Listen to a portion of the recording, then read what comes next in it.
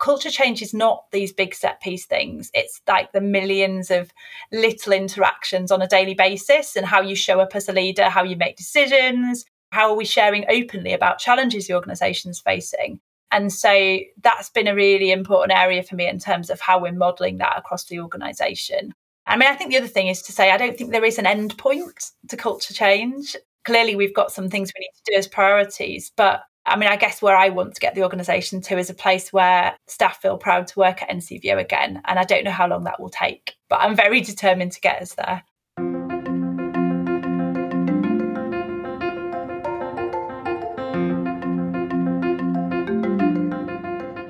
This is Season 3 of the Charity CEO podcast, the podcast for charity leaders by charity leaders.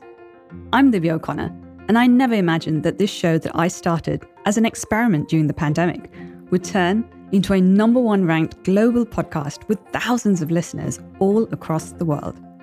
It is truly humbling to know that the show's content is valued by so many. And thanks to our Season 3 sponsor, Voluntary, I will continue to bring you inspirational and engaging conversations with a host of leaders who are all truly driving change in the non-profit space. Voluntary themselves are owned by a charity and have led the way in responsible and sustainable investing for over 3 decades. Thank you to Voluntary. Now, on with the show. My guest today is Sarah Vibert, the Interim Chief Executive of NCVO. NCVO, or the National Council for Voluntary Organisations, is a membership body that champions charities and volunteers. With nearly 17,000 members, NCVO's focus throughout its 100-year history has been on supporting its member organisations and enabling their efforts to make the world a better place. In today's context, NCVO is playing a key role in reimagining the sector, collaborating with other infrastructure bodies, and influencing government. Sarah talks candidly about the EDI report, leaked earlier this year, that revealed systemic issues around bullying, harassment, and racism within the organisation, and the journey towards healing and rebuilding trust that she and her whole team have been on. Culture change is not easy. Sarah shares some valuable learnings gained through leading this much-needed culture change, and how holding the values of openness, transparency, and compassion have helped make her a better leader and make NCVO a more inclusive organisation. I hope you enjoyed the conversation. Hi, Sarah. Welcome to the show. I'm so pleased to have you on as a guest. Hi, Divya. I've been really looking forward to this. Thank you so much for having me on. Well, brilliant. And we always start the show with an icebreaker round. So I have 5 questions for you. And if you're ready, we can get started. Sure. Question 1. As a child, what did you dream of being when you grew up? So having talked to other charity leaders, I think I'm a bit unusual in that I actually always wanted to run a charity from quite a young age, actually. I grew up with a disabled brother, and having talked to other people who have disabled siblings, I think my experience is probably quite similar in that it gave me kind of such a sense of social justice at a very early age, seeing the barriers to education, to health and social care, how much my parents had to fight for all of that for him, and also the kind of everyday discrimination in terms of name calling, reactions from people in shops or restaurants. And we also had a lot of support from charities as a family. So whether that was respite care for my brother, and as a teenager, I was involved in volunteering for a support group for people who had disabled siblings. And I think the other thing is there's not an obvious route into the sector, or at least there wasn't kind of 20 years ago. And I remember going to the career centre at university and saying I wanted to work in a charity, and them being a little bit stumped as to where to send me. So yeah, I've always wanted to run a charity. Wow, that's such a lovely story. I love it. Question 2. What would you say is your professional superpower? Oh, this is a hard one. I think I'd have to say probably optimism. I think to run a charity and to be involved in the sector, I mean, charities trade on hope, don't they? And hope for a better future. And that's certainly something that I bring with me into every day at work, is a real sense of optimism. And I know that my team would certainly say I'm very optimistic and energetic in the approach that I bring to work. But also, I'd say over the last year, I've perhaps realised the importance of being able to sit with unhappiness as well, and upset, both personally and at work, and not always trying to be the one who lifts the mood or to keep a pretense of positivity. But overall, yes, I'd say optimism. Brilliant. I absolutely agree that optimism and hope are excellent superpowers to have as the charity chief executive. So our next question is, what is something that you could not have survived the pandemic in the past 18 months without? I'd say two main things. So firstly, my family. There were definitely times during the pandemic when I kind of just wanted to be on my own and away from them when I was trying to homeschool the children. My husband and my children were a little unit in our kind of lockdown home for the pandemic, and I definitely couldn't have done it without them.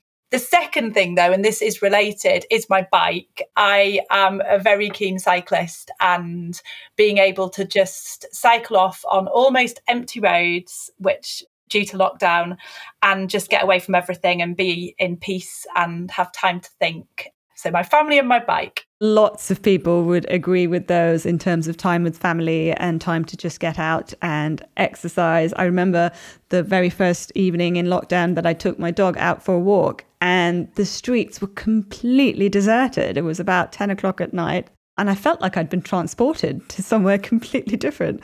It was brilliant. Question 4. If you were a Spice Girl, which one would you be and why? So I think I would probably have to be Sporty Spice. Probably not quite as sporty these days, but there was definitely a time in my life when I spent pretty much all day either on the hockey pitch or out training for a marathon or something like that. So yes, I'll go with Sporty Spice. Brilliant. And the final icebreaker question, one that I think you know is coming. If you had the opportunity to interview anyone in the world, dead or alive, who would it be and what one question would you like to ask them? I would love to talk to Jacinda Ardern because I think earlier on in my career, I certainly struggled with the sort of leadership that was perhaps prominent then and probably still is in lots of places today. You know, the sort of leadership that really focuses on the task at the expense of people, the sort of leadership where people are not encouraged to bring their whole selves to work. And I think it took me quite a long time to work out what sort of leader I wanted to be because I spent quite a lot of time trying to be something different to what I am. So in terms of Jacinda Ardern, I just find her kind of kindness and empathy so inspiring. And yeah, I don't know what I'd ask her. I'd just love to talk to her about being a leader and a mother, about how she's managed at times of crisis, things like the Christchurch shootings, obviously the pandemic. So yes, that's who I would love to interview. Yeah, she's such an inspiration and icon, isn't she? And so coming now to our main discussion, Sarah, you are the interim chief executive of NCVO, the National Council for Voluntary Organisations, and you have been in post since the beginning of this year. And I'd like to start off by talking about what NCVO does. So can you tell us about the organisation's vision and mission? Yeah, sure. So NCVO, put simply, champions charities and volunteers. So it's all about supporting really compassionate people right across the country who are making a difference, making a really collective impact on people and communities.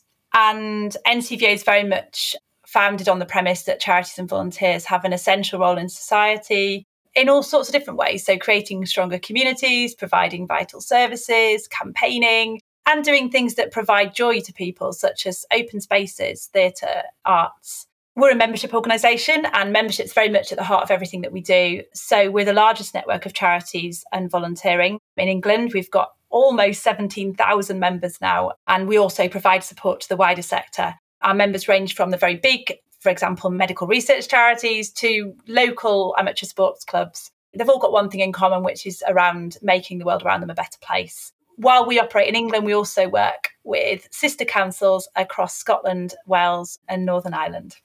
So, Sarah, what role do you think a modern infrastructure and membership organisation like NCVO has to play in the current context? That's a brilliant question. And it's a question that NCVO started asking itself, I think, back in 2019. It was very clear, that's before I joined the organisation, but I think it was very clear at that point that NCVO did need to change. We've reinvented ourselves lots of times throughout our 100-year history, responding to changes in society. So we started this review of our strategy, listening to members and the wider sector back in 2019. But of course, lots of stuff has changed since then in terms of the pandemic. We also had a big loss of income like the rest of the sector. Other external events too, such as the global anti-racism protests following George Floyd's death. All of these things have had such a profound impact on our sector. And so NCVO's really had to reinvent itself and reimagine itself in terms of the new context that we find ourselves in. What we have now got is a strategy which is very much about living 4 values. And I think these speak to what we need a modern infrastructure body to be. So firstly, collaborative. So it's not about NCVO leading the sector on our own. It's about working with everyone who wants charities and volunteering to thrive. So, of course, that includes our members, but also working with other infrastructure bodies, working in partnership with government, working in partnership with companies. As I say, working with everybody who wants to get behind charities and volunteering and their work. We're doing loads of collaborative projects right now, from the Vision for Volunteering that we're doing with Volunteering Matters and others, through to flexible working, delivering e-learning with the FSI. So, yeah, I think that's really important.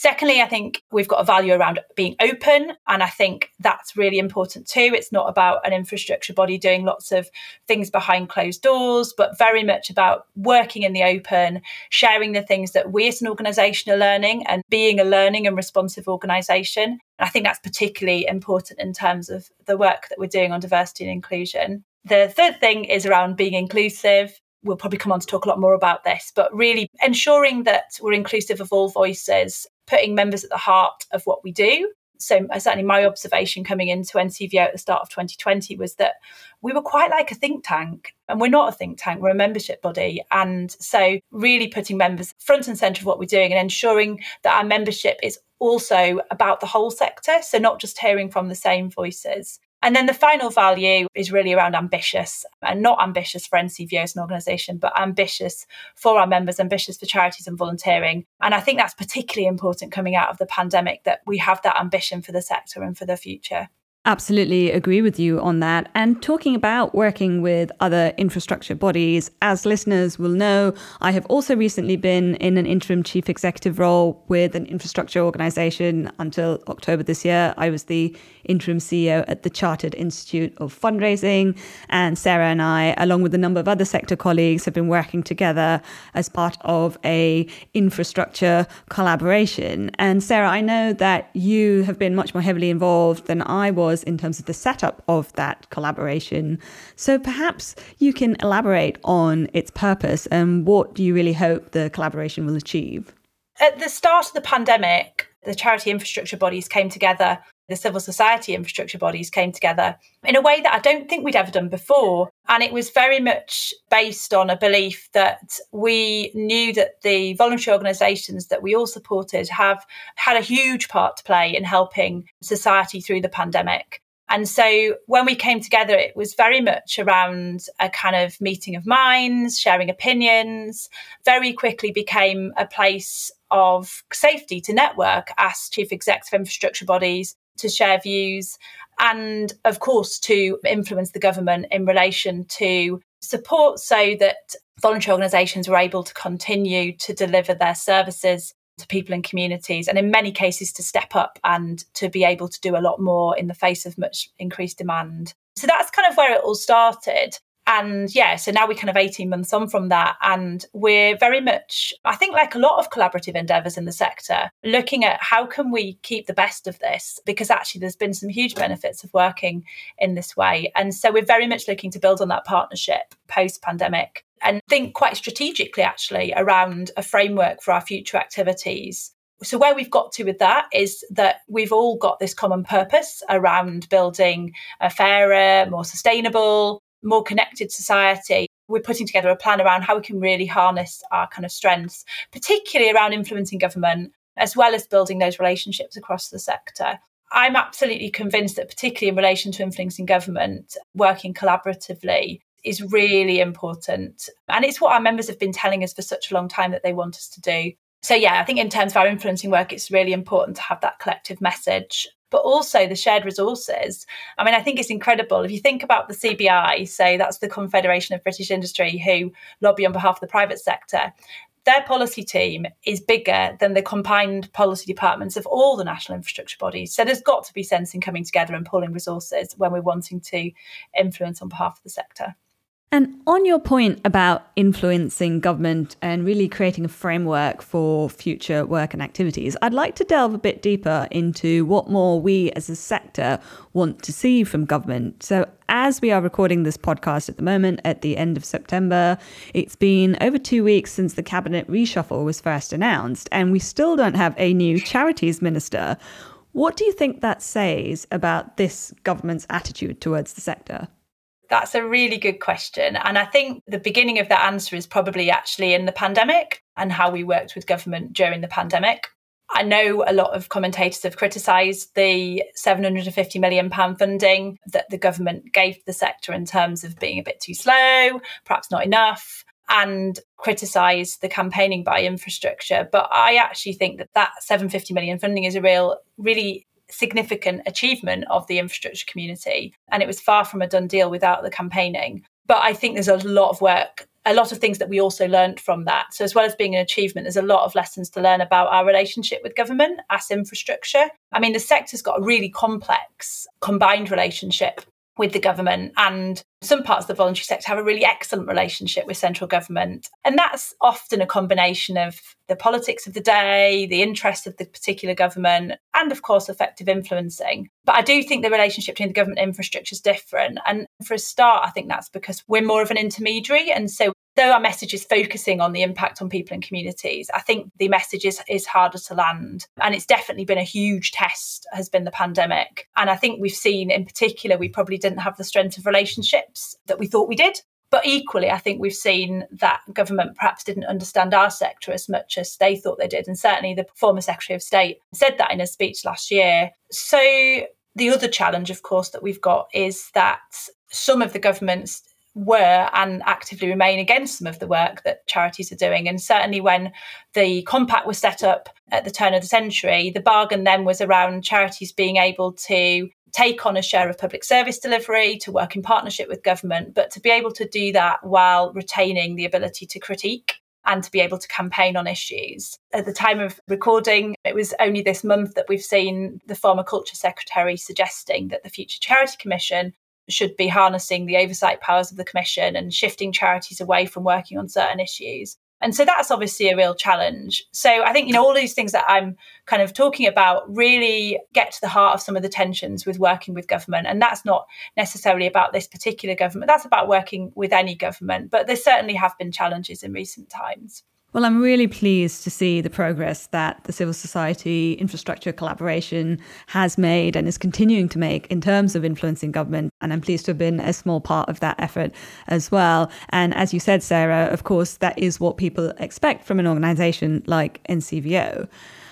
I'd like to trace back now and talk a bit about the challenges that NCVO faced at the beginning of this year, right at the start of your CEO tenure, to do with the EDI report, which revealed significant issues around bullying and harassment and institutional racism at NCVO. And you have just this week published a report on the outcomes of investigations into several complaints relating to this. And the question I would like to start with is, do you wish you had released the EDI report yourselves rather than it being leaked to the press and coming out the way that it did? So I think to start off, to answer that question by highlighting that the report was actually never intended to be a public document. The group of staff who led the EDI work decided that very early on, so that it would be an internal report and that it would be used as a basis for understanding where we were, and so that we as an organisation could develop an action plan. But we did very early on, as the group of staff working on the report, decide that we were very committed to being transparent about the work. And I was actually the director responsible for communications last summer, which is when we talked about the EDI work publicly for the first time. And I think actually our EDI work has completely changed our approach to communications. And we've had this really fundamental shift in terms of our openness and our transparency. And that goes back to the values I was talking about earlier in terms of the organisation and how we really live those values. And as a comms professional last year, that was really about unlearning an awful lot of what I thought I knew. So rather than trying to control a message, it was ensuring that comms started from accepting where we are, which in our case meant authentically talking about failures and not trying to paint a more favourable picture and put on a PR spin, which is the tendency that you perhaps have as an organisation. But of course, we've had to walk a really fine line between being open, authentic, but without sharing confidential information relating to individuals. I really can see how if you have been bullied or if you've experienced discrimination in an organisation, why you want the perpetrators to be named in public, why you want to see some real accountability. But I guess there's only so much that you can share publicly as an organisation without putting the organisation at legal risk. So, yeah, I mean, in terms of the report being leaked, I actually think whether I wish we'd shared it, I actually think now it has been leaked, it's had a huge impact on the sector, actually. I mean, at the time, it was really traumatic for the NCVO staff. They were private experiences and they didn't want them to be shared with the whole sector. And from a personal point of view, as the new interim chief exec, the relentless media attention really takes its toll on you. But looking back now, I think it's had a really positive impact. It's got the sector really engaged in a proper conversation about diversity and inclusion. I've had countless chief executives get in touch with me to talk about where do we start, what do we do? And I don't necessarily have all the answers, but it's definitely had an impact in terms of shifting the dial on this agenda. And for NCVO ourselves, it's definitely pushed us to go further and to go faster. And we're definitely being a lot more accountable because we're clearly now doing the work a lot more in the spotlight than we ever intended. I'm really intrigued, Sarah, by your comment earlier about how, as a comms professional, you had to actually unlearn what you thought you knew. And as you said rightly, the EDI report actually was a real catalyst for a conversation across the sector, and it led to the Not Just NCVO movement, which really speaks to the extent of this problem across the sector. And I'm curious to hear your thoughts on how big a problem you think this is across the sector and how you think it actually can be addressed. As I've said before in various blogs and other forums, this is about structural issues in society and it's about structural issues in the sector. It's got a particular focus in the sector because the sector is about social justice. And so there's perhaps even more of a kind of urgency on as a sector to get this right. So I don't doubt that diversity and inclusion is a problem right across the sector. I think some organisations are much further along in terms of tackling it than others. Some organisations are doing some incredible work in this areas. Others probably haven't started yet or don't know where to start. When chief execs say to me, where do we start? I mean, I think one thing that NCVO found really beneficial was working with an external consultant because that can really hold the mirror up to you as an organisation. That's been hugely important. And also, I think there's something also really important about that openness and transparency. And this will not be addressed by organisations doing things behind closed doors and trying to hide mistakes of the past. I think actually the openness, the sharing, the learning, it's all part of the journey. And I think there's something really, really important about that. Yes, I absolutely agree that openness and transparency is really key to changing things. And I note that your blog and the report that was published is really in that spirit of wanting to be open and transparent. And you refer to the work being done at NCVO in your blog as a culture change roadmap. So I wanted to ask, how far along that cultural change roadmap do you feel you now are at NCVO, and what more needs to be done?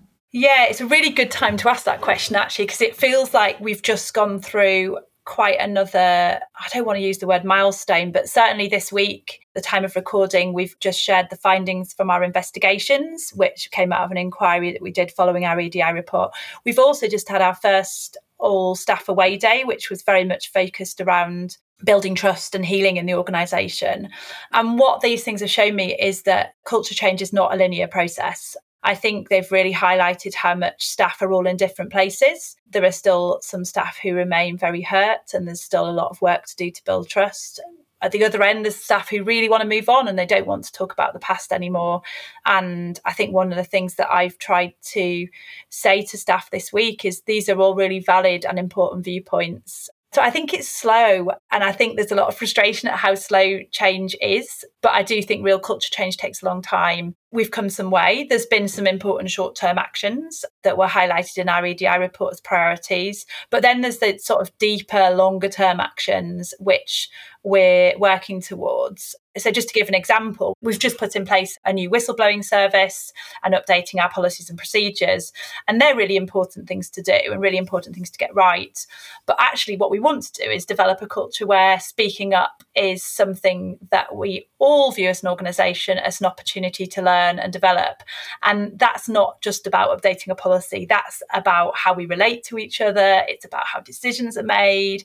It's about how it feels to work in the organisation. And so, I mean, in some ways, the trust and healing is the very beginning of that sort of conversation. There's a lot more work to do in terms of learning and trying to get to a place where we really kind of celebrate difference as an organisation. I think the leadership team is another really important area in which we have started to do a lot of development, but there's lots more to do. So it's been a real priority for me. It's been kind of developing our leadership practice, really getting the team focused in on how we're living our values. Culture change is not these big set piece things. It's like the millions of little interactions on a daily basis and how you show up as a leader, how you make decisions, how are we sharing openly about challenges the organisation's facing. And so that's been a really important area for me in terms of how we're modelling that across the organisation. I mean, I think the other thing is to say, I don't think there is an end point to culture change. Clearly, we've got some things we need to do as priorities, but I mean, I guess where I want to get the organisation to is a place where staff feel proud to work at NCVO again. And I don't know how long that will take, but I'm very determined to get us there. One of my previous guests said, with respect to culture change, that the culture is really set by not just the positive behaviours that the CEO models, but also the worst behaviours that the CEO is prepared to tolerate. So actually really tackling some of those thorny issues is going to drive that change across the organisation. And so clearly you're making great progress there. And certainly I suspect the past year has been quite a challenge. And indeed, there are challenges still ahead.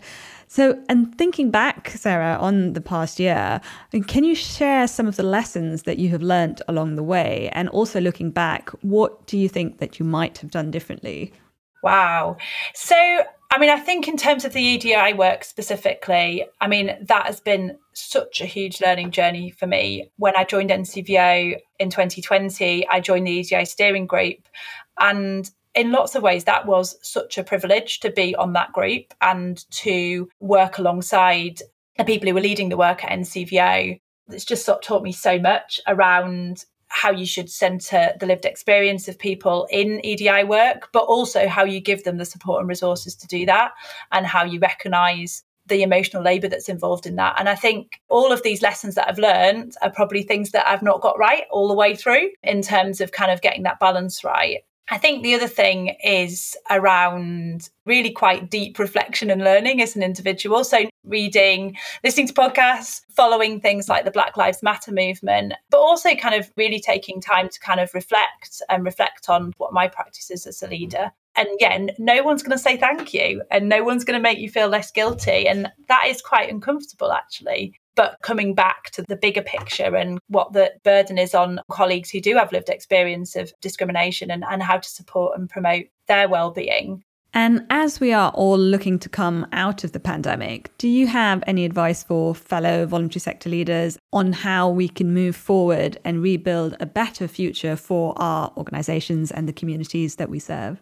I mean, I think the thing that struck me, and it kind of goes back to my answer about Jacinda Ardern, I think there's just something so important at the moment about compassionate leadership. I think the sector really needs compassionate leaders who will work in the open, leaders who will encourage the whole organisation to bring the whole selves to work, to be vulnerable, but I guess to balance that with the right level of ambition and vision for the future. And going back to what I was saying earlier about having hope and optimism, you know, I think it's a really, really hard time to be a charity chief executive, and certainly experienced that being thrown in at the deep end earlier this year as interim chief executive at NCVO. But I think as leaders, we need to really hang on to that vision and optimism for the future. Yes. And talking about compassionate leadership and bringing your whole self to work, I think this might be a nice segue to talking about the new flexible working group. I recently heard you, Sarah, and Becky Hewitt and Akiko Hart on the Third Sector podcast talking about the flexible working group. So tell us about that and what you're looking to achieve with it. Oh, so I'm really excited about this piece of work, not least because we're working with Akivo on it. And so, yeah, another kind of example of working collaboratively. So It came about on the back of Becky Hewitt writing an article in Third Sector about just how challenging she'd found being a chief exec during the pandemic, and I guess getting the balance right in terms of flexible working. And it spoke so much to me and to my experience. And then I suddenly sort of had this realization, this is something NCVO could really start a conversation about and really try and, again, shift the dial on in terms of the wider sector. I do think we have a culture of overworking in the sector. And part of that is because people care so much. And there's something really important that we need to address there. And it's not a new problem. It existed before the pandemic for lots of people, for lots of reasons. But I think the pandemic has given us that wake-up call. So what am I hoping to achieve? I am hoping, if all it does is start a conversation and hopefully make individuals find it easier to have conversations about flexible working, then I think we'll have achieved something. But we've been a bit overwhelmed really by the reaction we've had and the number of people who've wanted to get involved in the working group and focus groups. So it feels like we've really hit on something that's really important right now. So I'm optimistic and probably overambitious about what we can achieve. I'd really like to see this not just be a conversation, but actually really start to kind of shift the culture in the sector. I'm really excited to see what comes out of this. I think it's something, as a mother myself with 2 children, something that's really important and actually needs to be talked about a lot more. And if I hadn't been just about to start a new chief executive role with United World Schools, I would have probably put myself forward as well. But I'm sure you've got some brilliant people engaged already. So so look forward to watching that space. And talking about leadership now, Sarah, I'd love to hear more about your own background and career journey. How have you gotten to where you are today? So, as I said earlier, I always wanted to work in the charity sector, and there wasn't really an obvious route in then. I think there are more obvious routes into the sector now. So my first job was actually as an admin assistant at WizKids.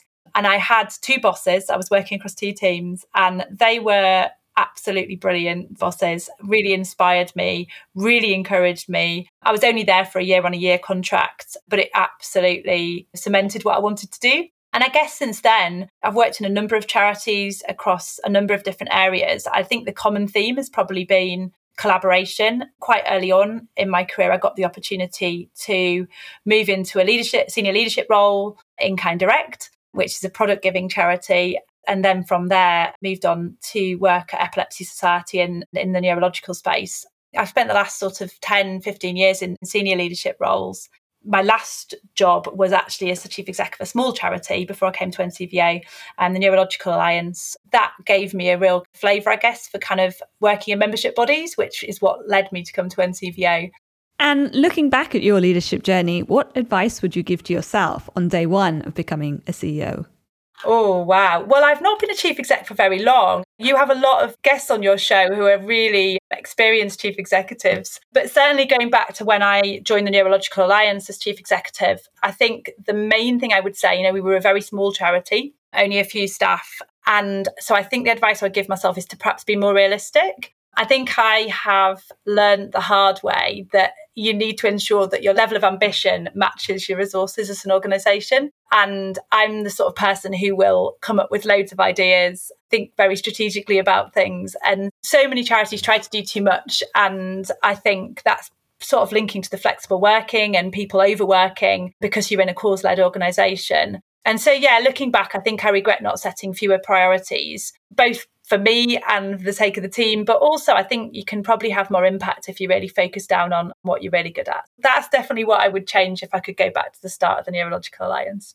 That's such sound advice in terms of just being more realistic and ensuring that the level of ambition really matches the resources that an organisation has. And I absolutely agree with you. Actually having that real clarity of vision and purpose can help you achieve more. And Sarah, you and I certainly both know that whilst being incredibly rewarding, sometimes being a charity chief executive is also hugely challenging and stressful. So clarity of vision and purpose is absolutely essential there. And also, in that context, tell us what motivates and drives you every day.